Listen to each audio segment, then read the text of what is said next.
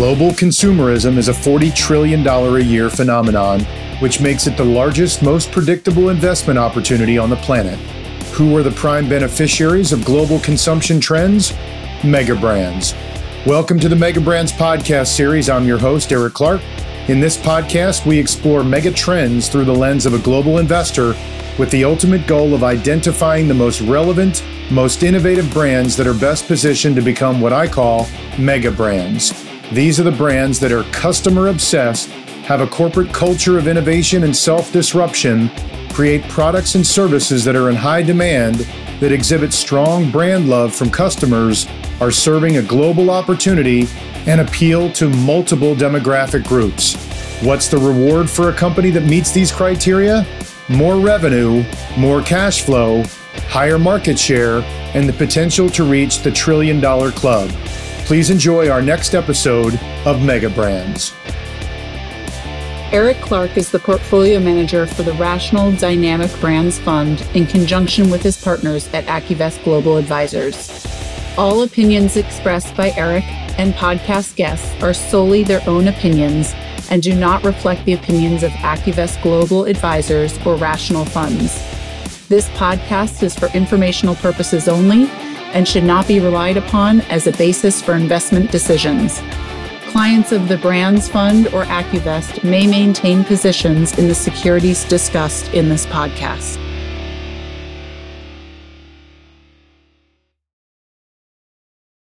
Hey everybody, it's Eric Clark. Just a quick mid-September update on global brands, the consumer, inflation. I promise to be brief because I know everybody's busy. I'm recording this on my birthday, September 11th. So let's get right into it. Just a reminder, consumption drives everything. 60% of world GDP, 70% of US GDP is consumption. People spending money on stuff they want and stuff they need. So it's pretty hard to ignore a $40+ trillion theme. That's why we created the strategy. That's why you should have the strategy and some exposure. And I will bet you that you do not have it, particularly consumer discretionary. Everybody has great exposure. I would even argue an overweight exposure to technology. Largely, it's been a great thing. But everybody tends to be chronically underweight consumer discretionary. Brands tend to live in technology sector, consumer discretionary sector, and communication services and staples. So that's where we play. And those are pretty good neighborhoods, to use a phrase from Blackstone. Consumer discretionary and technology in general have historically been the best two sectors. You got plenty of tech. You're very underweight consumer discretionary. That's why you might want to use our fund. Rational Dynamic Brands, HSUTX is the symbol. So I want to remind people, 2022 was such an anomaly. It was difficult for bonds. It was difficult for stocks. Within stocks, though, it was really difficult for growth companies, quality businesses. The quality style factor had one of its worst years on record. And historically, quality businesses tend to do pretty well. Leaders tend to do pretty well. And so last year was your opportunity to buy more of a quality style factor that tends to outperform, and it was on mega sale. And if you did that, you've been handsomely rewarded year to date. The fund is up 27 and change. The market's up 17 and change. So we are back to the outperforming ways. And I want to give a wider lens because it's important. A lot of people will just look at a fund and say, well, gosh, your 3 year is pretty subpar. And the reality that is, from our perspective, is that 2022 was such a bad year. It dragged down the first 4 years of our outperformance. So 2017 through the peak of the market in 2021, we outperformed pretty handily, 23 annualized versus 17 on the S&P.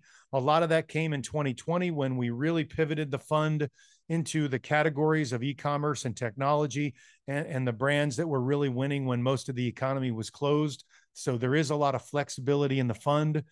So we had 4 years of outperformance, 1 year of underperformance in 2022, which was, the 100-year storm, 50-year inflation highs, interest rates going from 0 to 500 basis points in a very short period of time, lots of COVID hangovers from supply chains getting, resurrected, and reshoring and onshoring, like a lot of things that are kind of one-time events in 2022. So I would not use that year to judge any strategy. And again, we're back to our winning ways. And so but you're still getting a great thematic and great businesses tied to the quality factor in two sectors in particular that tend to outperform on sale. So there's you haven't missed it. You certainly missed the bottom, but you haven't missed it overall, because our 3-year number, even after this big run up in year to date, is still much lower than you would expect for a long term, which means there's still great mean reversion opportunities to come in a portfolio that I think your clients are going to really appreciate, because we're investing in really important secular themes and through leading companies and brands. And so this is something, 25 stocks, where clients will recognize the bulk of the names in here, which makes them feel comfortable, particularly for volatile times. And it turns their attention away from panic selling into buying more of great businesses they know. So, Amazon is the second biggest holding and probably going to be the top holding here soon enough. And this stock is annualized since 1997. Here's a really fun fact: 31% annualized return since 1997. You know what the last 3-year number is for Amazon annualized? Minus 2.7. The 5-year is only something like 7 and change. And so Amazon is the big laggard in the mega cap brands. And we think there is a massive catch up opportunity in Amazon. I think there's 50% upside. It's hard to see a company like Amazon double their revenue in 3 years and the stocks to annualize minus 2.5%, right? That's not going to stand. The big, they pulled forward a lot of spending, and they tend to have spending cycles, and the stock tends to underperform during those periods, and then it rips back afterwards. We're now at the tail end of that spend. You saw it in the most recent quarter where free cash flow started to trend up again. And so, we see just big things for Amazon, even if they're going to be spending on the AWS as that reaccelerates and all the hype around AI. There's some big catch up potential on that one. But names like L'Oreal and Apple and Nike and Lululemon and Netflix and Visa and Uber and Ferrari, names that clients love. If you're a big music lover and concert goer, Live Nation, you've seen those signs when you go to concerts. And then we have some, what I call emerging mega brands. Mercado Libre is the Amazon of Latin America, executing exceptionally well with great opportunities. DraftKings in the sports betting and iGaming category is growing leaps and bounds and has finally become, a profitable business.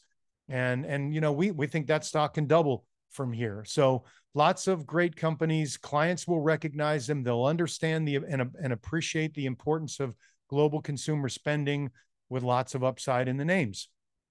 Quickly, lastly, just to turn to what we see in the consumer, everybody says the consumer's tapped out. And, candidly, I'm a consumer.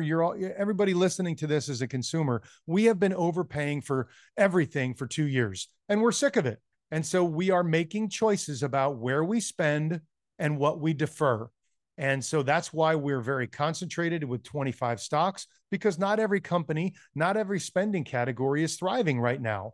Walmart's doing really well because they're picking up customers that are trading down, and they're serving us on the grocery side. But Dollar General and Dollar Tree and some other, discount stores should be doing really well, but they are getting crushed because their margins are getting squeezed because of higher input costs and higher wages. And so there's a lot to figure into how to pick companies and stocks in this kind of environment. Pricing power is really important at this juncture, and that's what great brands have. And so, retail sales is reported recently still strong and elevated. It's lumpy because we spent in services over vacation, and now we're spending a little bit more as we good back to school sales. And then as we buy stuff for Halloween and then for Christmas and all the holidays. And so you're going to see these monthly lumpy different retail sales numbers, but largely the consumer is spending well. And from a health perspective, yes, credit card delinquencies are rising, but off a very low base. If you widen the lens, the consumer is not levered at all relative to where they have been. We have generally pretty good balance sheets. People who have homes are locked in at low mortgages. Their interest costs are lower than if you had to buy a house today. Your portfolio has recovered. So the net, the wealth effect is generally pretty good. And so, the media is trying to scare you, but the reality is the consumer is in pretty good shape. We're just making very important, smart choices with where we spend because we've been overspending, not because we wanted to, because we were forced to over the last couple of years. And so that's mean reverting. And we still think services have a ways to go and experiences have a ways to go from a catch-up potential, and goods have already trended back to kind of the long-term trend. And long story short, the bulk of the inflation trending down it's largely behind us. You're going to see volatile prints on a monthly basis. Don't overreact to any market drama because of one particular PPI or CPI report. We're probably just going to bounce around over the next 2 years with interest rates staying higher for longer. So that's going to impact corporate America. It's going to impact which businesses and which companies and which stocks perform well and don't perform well. So that stuff is front and center as stock pickers. And the last thing, we will not pay a cap gain in 2023. We do a lot of tax loss harvesting on a monthly basis. And so you should not expect a cap gain. And so if you are expecting cap gains in other areas and you want to sell those funds and get into a fund like that, with Dynamic Brands, it's a great opportunity to do that. We will pay a very small income gain because we have a lot of dividend growers here, but it's going to be very nominal. I mean, less than 1% of the fund in income, but no cap gain. So thank you very much for your time. Brands matter, consumption matters, and exposure to consumer discretionary really matters. And I can almost guarantee you're underweight that sector, and we can help you with that. Thanks a lot.